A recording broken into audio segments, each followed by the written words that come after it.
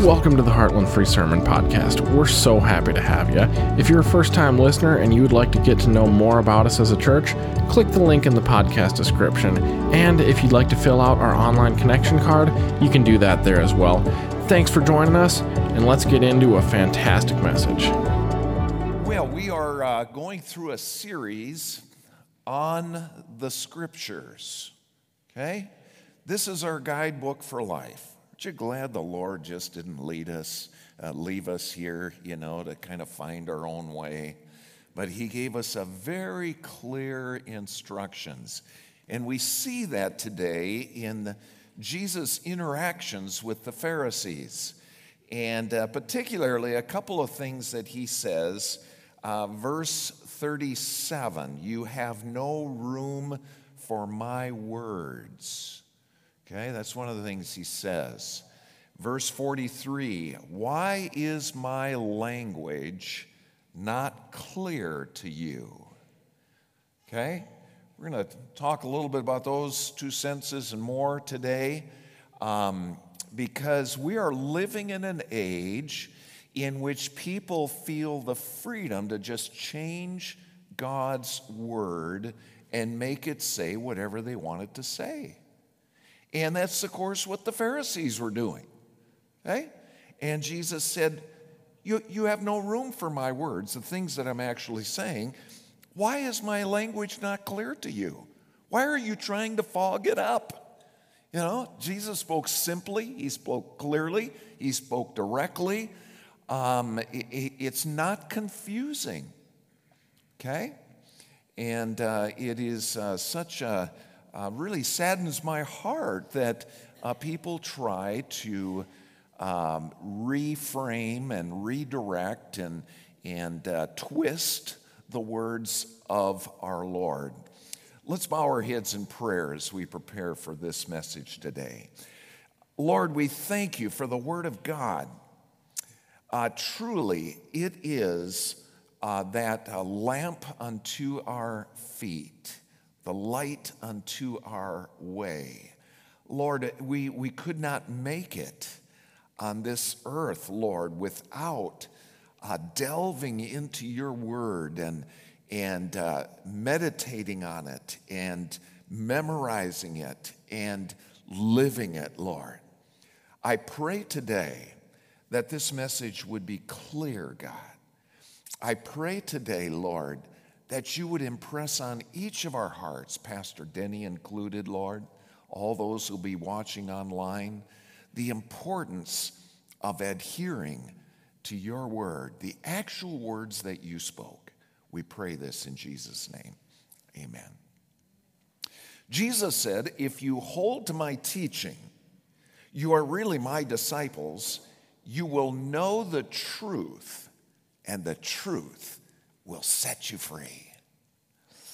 Jesus Christ is the King of Kings, and He's the Lord of Lords. The Bible says, Hebrews 1 verse 2, that He made the universe, including you and me. And the Bible also says, John 10:10, that only by following Jesus can we live life to the full. Jesus is the key to true happiness. Today, that simple truth is being challenged like never before. Atheist Richard Dawkins lumps Christianity with all the other religions, calls it the root of all evil. In fact, Dawkins describes it as a virus on the software of humanity that must be expunged. Atheist Christopher Hitchens says religion poisons everything. Atheist Sam Harris claims science must destroy religion. 20 years ago, no one paid much attention to these guys. It's not true today. Dr. Al Mohler hits the nail on the head. He says the Christian church has long been understood by our culture as the guardian of what is right and righteous. But now the situation has been flipped. The culture generally identifies Christians as on the wrong side of morality. Those who hold to biblical teachings concerning human sexuality are now deposed from the moral high ground. The moral revolution is now so complete that those who will not join it are understood to be deficient and intolerant and harmful to society. It's stunning to see the scope of this reversal. In 1996, Billy Graham was hailed as a hero when he returned to the Twin Cities for his last crusade. 100,000 people gathered for that closing night. It was amazing. Over a 57-year span of time, Billy was one of the 10 most admired men in America. No one's ever had a stretch like that. At the same time Billy was winding down, Promise Keepers was winding up. Remember that? Filling stadiums all across our country with men on fire for God. We brought 1.1 million men to the Stand in the Gap rally at Washington, D.C. It was amazing.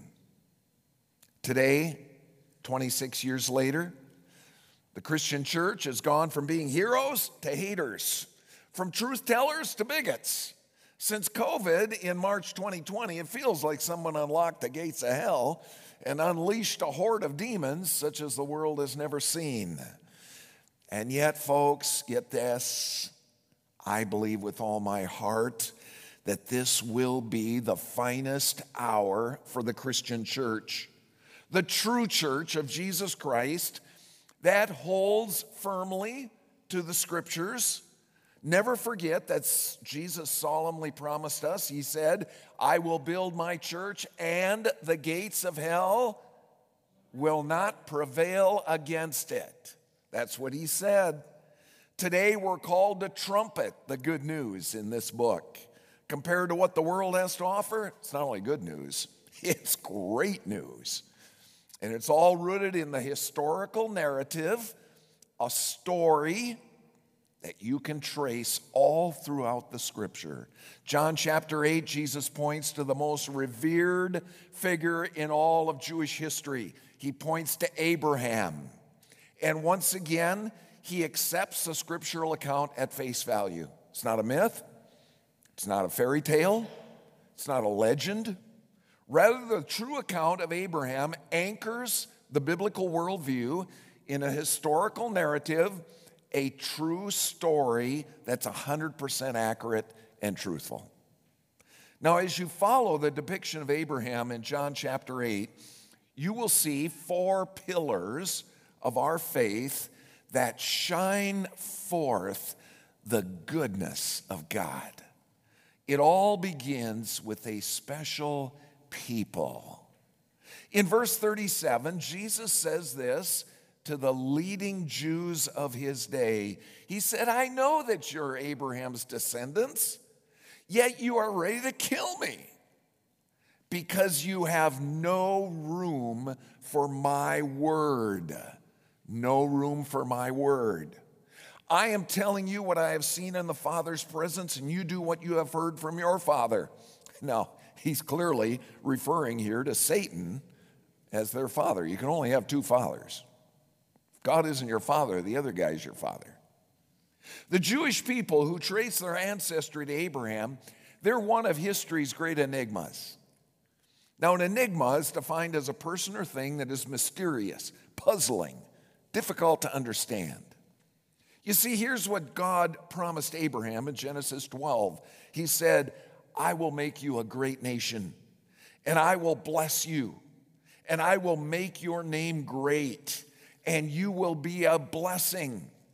I will bless those who bless you, and whoever curses you, I will curse. And all of the peoples will be blessed through you, Abraham. Isaiah 43:20, God calls the Jews my chosen.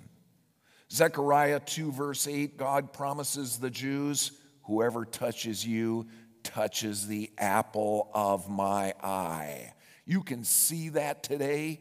Any nation that lays a finger on Israel, they're clobbered. They're clobbered. You can just see, you can trace that since Israel has become a nation. When I was a little boy, my mom taught me to love Israel. So Every project I did in school, when we were told to choose a nation, I chose Israel. My mom warned me, she says, don't ever say anything bad about the Jews because they're God's chosen. Of course, we didn't know any Jews. Wasn't many of them made it up to Motley, 100 miles north of here. At our church, our little evangelical free church, we had a succession of preachers and speakers who taught about Israel and about the Jewish people. Dr. Arnold T. Olson, our president of our denomination, Evangelical Free Church of America, he came to our church. I remember this shortly after the 6-Day War. He was practically walking on air. He was there. He had to leave right before the war because they were getting all the Americans out of there. And now he was talking, and he was so excited about the Jews were just pouring into Israel, just as the Bible said.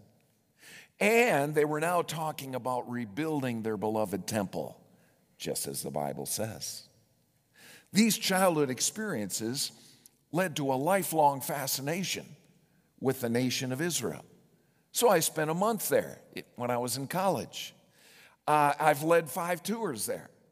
And I believe there is nowhere on earth as fascinating as Israel. So when COVID is gone for good, we hope to plan another trip. One of my favorite places is the Qumran Caves, where the Dead Sea Scrolls were discovered, 981 manuscripts, thousands of fragments found in 12 caves. This was actually the first cave where they found the scrolls. A little Bedouin boy threw a rock up there and heard it hit something. Crawled up there and found some ancient scrolls. And they found from 1946 to 1956, 981 scrolls dating back to 200 BC. 40% direct copies of the Old Testament. The rest there are other Jewish writings that shed light on Scripture. Now, whenever we stop at Qumran, we also learn about the Essenes. The Essenes were a group of scribes who descended from the priestly class in Jerusalem. And there at Qumran, only a mile from the Dead Sea, they spent the bulk of their lives merely copying the Scriptures. For many of them, that's all they did, day in and day out. You see, the Bible says, Romans chapter 3, what advantage is there in being a Jew? Much in every way. First of all, they have been entrusted with the very words of God. God chose the Jews 1/5 of 1% of the world's population. That's what they are. God chose the Jews to write the Bible. The author of every book in the Bible is a Jew, possible exception of Luke. God chose the Jews to copy the Bible. God chose the Jews to guard the Bible. God chose the Jews to preserve the Bible. And many of them did at the expense of their own lives. Now, here were their rules for copying. I'm going to read these because, you see, this is why we can have confidence that the Bible you hold in your hand is the authentic Word of God. This is why. Because of these rigid rules they had for copying. Number 1, only parchments from clean animals were allowed. Number 2, each column could have no fewer than 48 and no more than 60 lines. Number 3, each line had 30 letters. Number 4, the ink must be black. Number 5, no word must be written from memory. They couldn't say, oh, I know that verse, start writing it. Number 6, there was a space of 1 hair between each consonant and 1 consonant between each word. Number 7, each scribe must take a bath before copying. They wanted their full attention, okay? Number 8, each scribe must be in full Jewish dress before copying. See, they wanted their full attention. Don't just casually do this. Number 9, the word Yahweh, the name for God, must be written with a newly dipped brush. Number 10, the scribe was to take notice of no one, not even a king, while he was writing the name Yahweh. That's the sacredness with which, and the seriousness with which they took copying the Scriptures. Heartland family, you know what that means for us? It means you can have absolute confidence. The Bible you hold in your hands is the authentic Word of God. You can thank the Jewish people for that because they wrote it, they copied it, they guarded it, and they preserved it. Praise God. Thank a Jew, if you know one. And yet, here's the enigma, folks. The enigma is, in spite of all these advantages in knowing God, by and large, the Jews missed it. It's a mystery. Now, there was a faithful remnant when Jesus was born. Zechariah and Elizabeth, Simeon and Anna, Joseph and Mary, there were certainly others. But overall, their numbers were likely well under 10% of all the Jews. Most of the Jews just plain missed what God was doing, which is why they rejected and then ultimately crucified Christ. In verse 39, Jesus tells the Jews, if you were Abraham's children, then you would do the things Abraham did. As it is, you are determined to kill me, a man who has told you the truth that I heard from God. Abraham did not do such things. You are doing things that your father does. Their father was Satan. Okay? You can only have one father. Now let's move now to the second pillar of our faith. We started with a special people. We go to a special provision. Notice verse 42, what Jesus says to the very ones who are determined to kill him. He said, if God were your father, you would love me. But I came from God, and now I'm here. I have not come on my own, but he sent me. Why is my language not clear to you? That is a profound question that we should ask today. I'd love to ask a lot of my fellow pastors that. Why is the language of Christ not clear to you? Okay? And then Jesus answers his own question. He says, because you are unable to hear what I say, you belong to your father, the devil. That's what Jesus says. Now think about it. The Jewish people were entrusted with the very words of God. And they have role model after role model who faithfully followed the Lord. Noah and Abraham and Moses and Joshua and Samuel and David, and we can go on and on. And yet they intentionally and deliberately fogged up the simplicity of God's word by adding to, subtracting from, and changing the meaning of the scriptures that they had faithfully copied and preserved. Shocking, isn't it? Just about every person who has ever gone with us to Israel will at some time come up to me and say, Pastor Denny, how did the Jews miss it? And yet what I want you to see today is that the very same thing is happening today. When the Supreme Court overturned Roe v. Wade, a wave of fury was unleashed in our country that bordered on bloodlust. And you know, I would see these protests and I would ask myself, is not 60 million enough?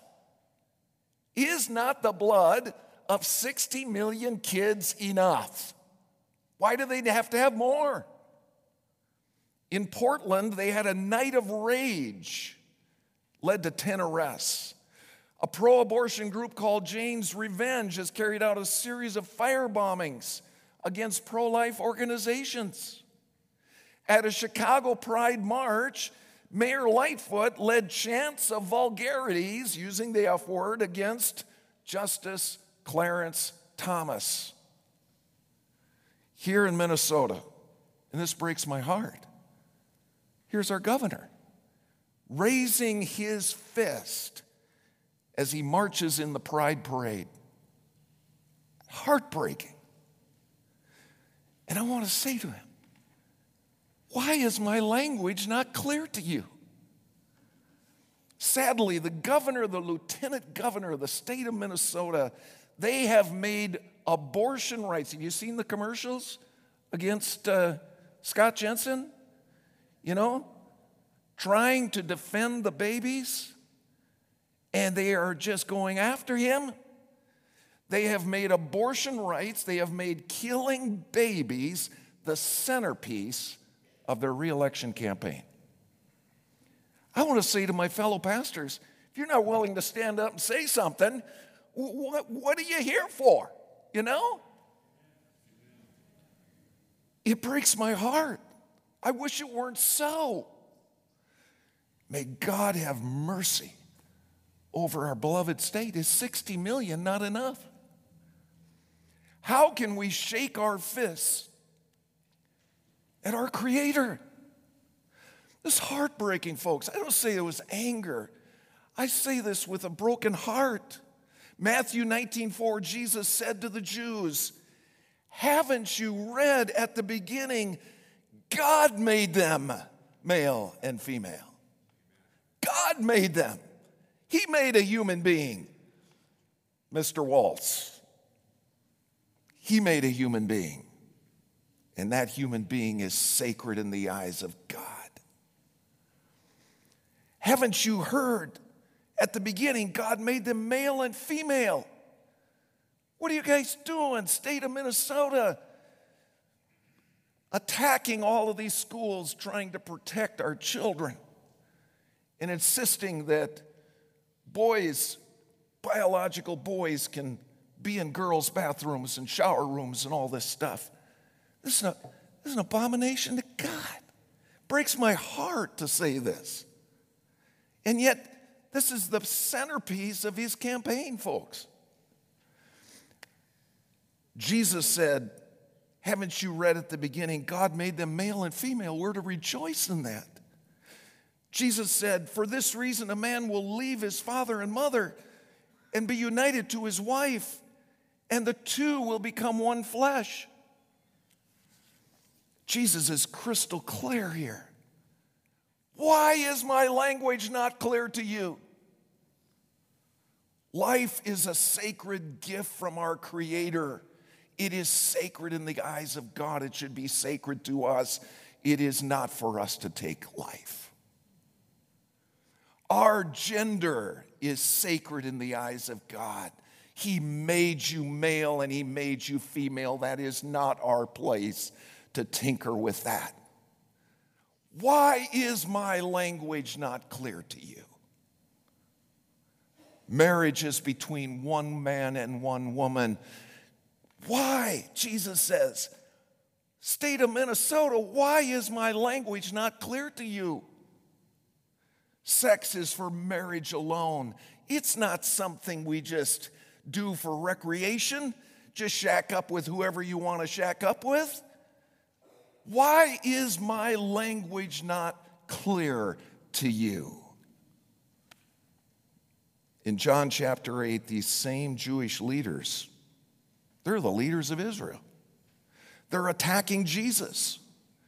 And he pulls no punches in describing them. Verse 43, Jesus tells them, you are unable to hear what I say. You belong to your father, the devil. You want to carry out your father's desire. He was a murderer from the beginning, not holding to the truth, for there is no truth in him. 2 chapters later, Jesus shares with these Jewish leaders once again, and he says, I am the gate. Whoever enters through me will be saved. He will come in and go out and find pasture. I am the good shepherd. The good shepherd lays down his life for his sheep. Only weeks later, he would do exactly that. He laid down his life. He shed his blood for the very crowds who were mocking him and laughing at him. The same people who cried out, crucify him. You know what Jesus' response was? Father, forgive them. They don't know what they're doing. He offered mercy. He offers mercy today. You know what? I would love to see better than defeating Tim Walz. I would love to see him change his position. It's happened. Donald Trump changed his position. He was strong, pro-abortion. He changed to pro-life. Norm Coleman, mayor of St. Paul, I heard him speak down at the pro-life rally. He changed his position for pro-abortion. I would love to see that. Praise God. Father, forgive them. He offered mercy. He offers mercy today. In fact, without his mercy, none of us could be saved. But because of a special provision offered freely and voluntarily by Jesus himself, we can inherit eternal life. What a joy that is. Now let's move to the third pillar of our faith, which is a special plan. As John chapter 8 continues, the Jewish leaders, they descend into this downward spiral, and it keeps going deeper and deeper. Verse 48, again in verse 52, they accuse Jesus of being demon-possessed. In verse 53, they basically accuse him of being a liar and a lunatic. Why couldn't they see God's master plan as revealed to Abraham in the early chapters of Genesis? Abraham saw the special plan of God. Why couldn't they? In verse 56, Jesus said to the Jewish leaders, "Your father Abraham rejoiced at the thought of seeing my day. He saw it and he was glad." Did Abraham see the Messiah? Did he, in his mind's eye, did he see the Messiah being sacrificed? I think so, because of what happened here in Genesis 22. You know, when I was a little boy, one of my favorite Bible stories was when Abraham took his son to make a sacrifice in Genesis 22. And amazingly, God told Abraham to go into Mount Moriah. Many Bible scholars believe this is the exact location where Jesus was crucified. Mount Calvary, Golgotha, exact location where Jesus was crucified nearly 2,000 years later. That's an amazing thing. As father and son, Abraham and Isaac, they climbed the mountain that morning so long ago. Isaac is puzzled. There's no animals they brought along. So he asks his dad about this, and Abraham calmly replies, he says, "The Lord will provide." Or would he? Isaac had to be shocked. His dad lays him on the altar, proceeds to bind his arms and legs as if he himself were the sacrificial lamb. And by the time his dad raised his knife over his body, Isaac's heart had to be racing. Could this be it? Could his young life be over? And then at the last minute, a voice calls out to him, "Abraham, Abraham, do not lay a hand on the boy. Don't do anything to him. For now I know that you fear God, because you have not withheld from me your son, your only son." That day, God gave Abraham a preview of the master plan. First of all, as he raised his knife, Abraham's given a glimpse of the intensity of the Father's love in sparing not his only son. Secondly, when God provided the ram to sacrifice instead of Isaac, Abraham's shown a picture of the sacrifice that Jesus made in dying as a substitute for our sin. The Bible says Jesus gave his life as a ransom for many. Genesis 22, Abraham saw a preview of that.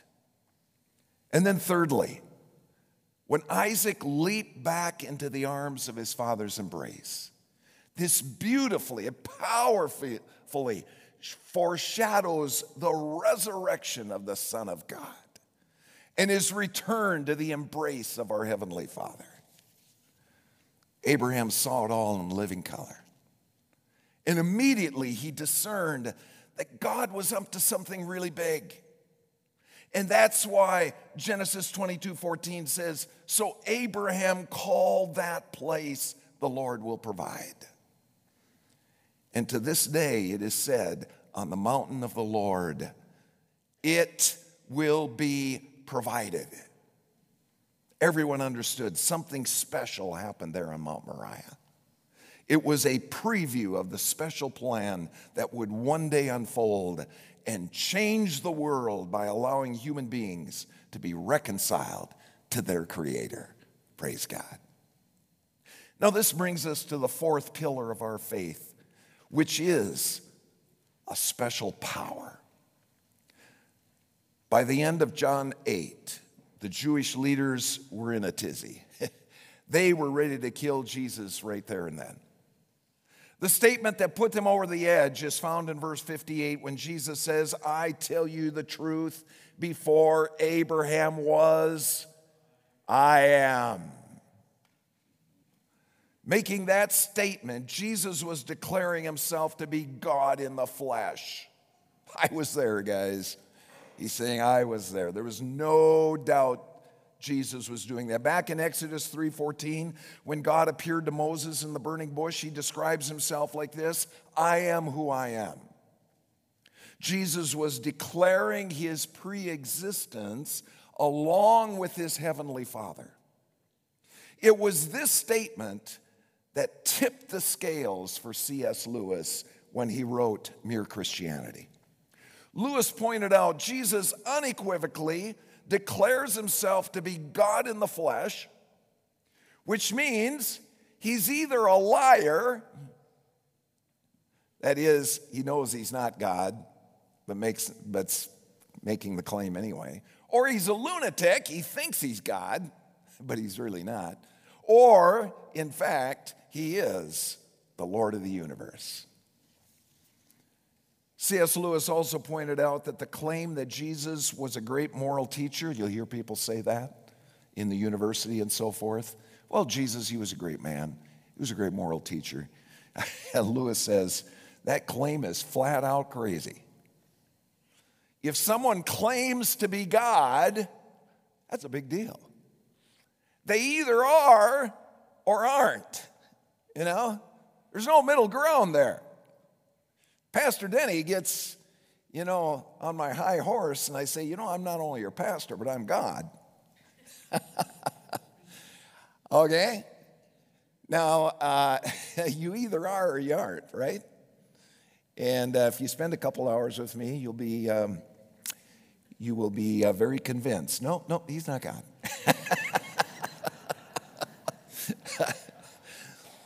Now, this was also the decisive argument that sealed the deal for Josh McDowell, as he explains in his book, Evidence That Demands a Verdict.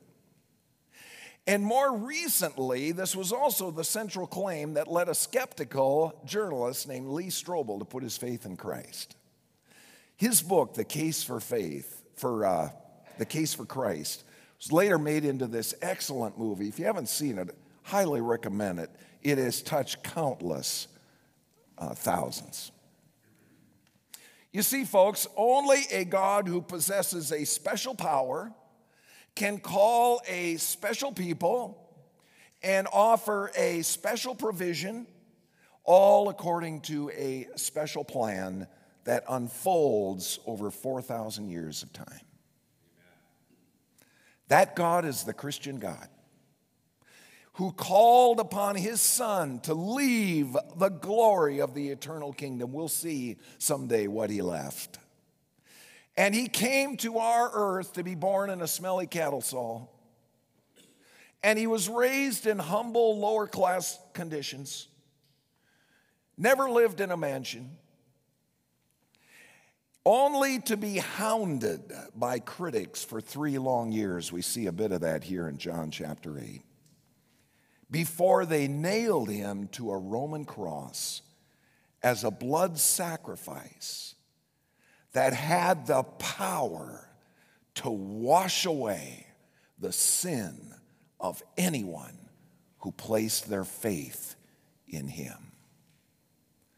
Today I ask you, have you placed your faith in him? Have you accepted him as your Savior from sin? Have you made him the Lord of your life? I close with this. You know, we live today in a world that has lost its fear of God. George Clooney, he speaks for many when he says, I don't believe in heaven and hell. You know, folks, that doesn't lower the temperature in hell 1 degree, whether George Clooney says that or not. We don't make reality by our claims. He says, I don't know if I believe in God. All I know is that as an individual, I won't allow this life, the only thing I know to exist, to be wasted. Over the last couple of months, our staff at Heartland has been reading The Coming Tsunami by Jim Denison. Actually, the elders, we finished that up, we're starting another one, but the elders are reading The Coming Tsunami right now. Highly recommend it. Denison maintains that Bible-believing Christians are facing a tsunami brought on by 4 cultural earthquakes: the post-truth culture, the sexual revolution, critical theory, and the rise of secular religion. George Clooney may not call his worldview a religion, but that's what it is. He's seeking to make sense of life without God. A secular religion that is aimed solely at our life right now on planet Earth. It intends to remove and replace any religion that endangers its vision for the future. For this reason, Christians are now viewed as dangerous to our society. Atheist Richard Dawkins claims we must be expunged. Friends, we have to prepare for the battle ahead. Over the next few years, the biblical worldview will increasingly be pushed away from the mainstream of our society where we once lived, to the margins of society where we will be labeled as radicals and extremists and haters and bigots. And yet, folks, it is no time to back down.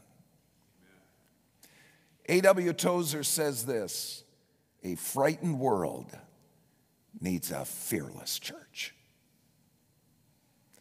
I believe that God will honor our boldness and our courage as believers. Here's the good news, which is great news. I am convinced these coming years will be the finest hours for God's people. I'm convinced it will be the most exciting time to ever be alive on planet Earth.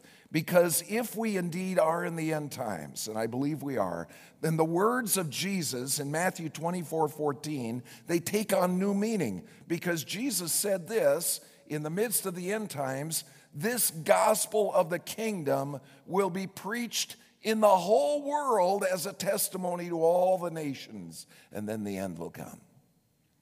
In Acts 2:17, the Bible says, in the last days, God says, I will pour out my spirit on all people. Your sons and your daughters will prophesy. Your young men will see visions, and your old men will dream dreams.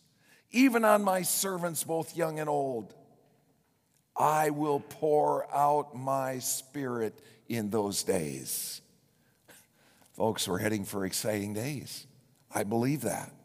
In which we will see God moving as he never has before. Folks, are you all in with Jesus? Are you ready to make your stand with him? Will you be a part of our finest hour?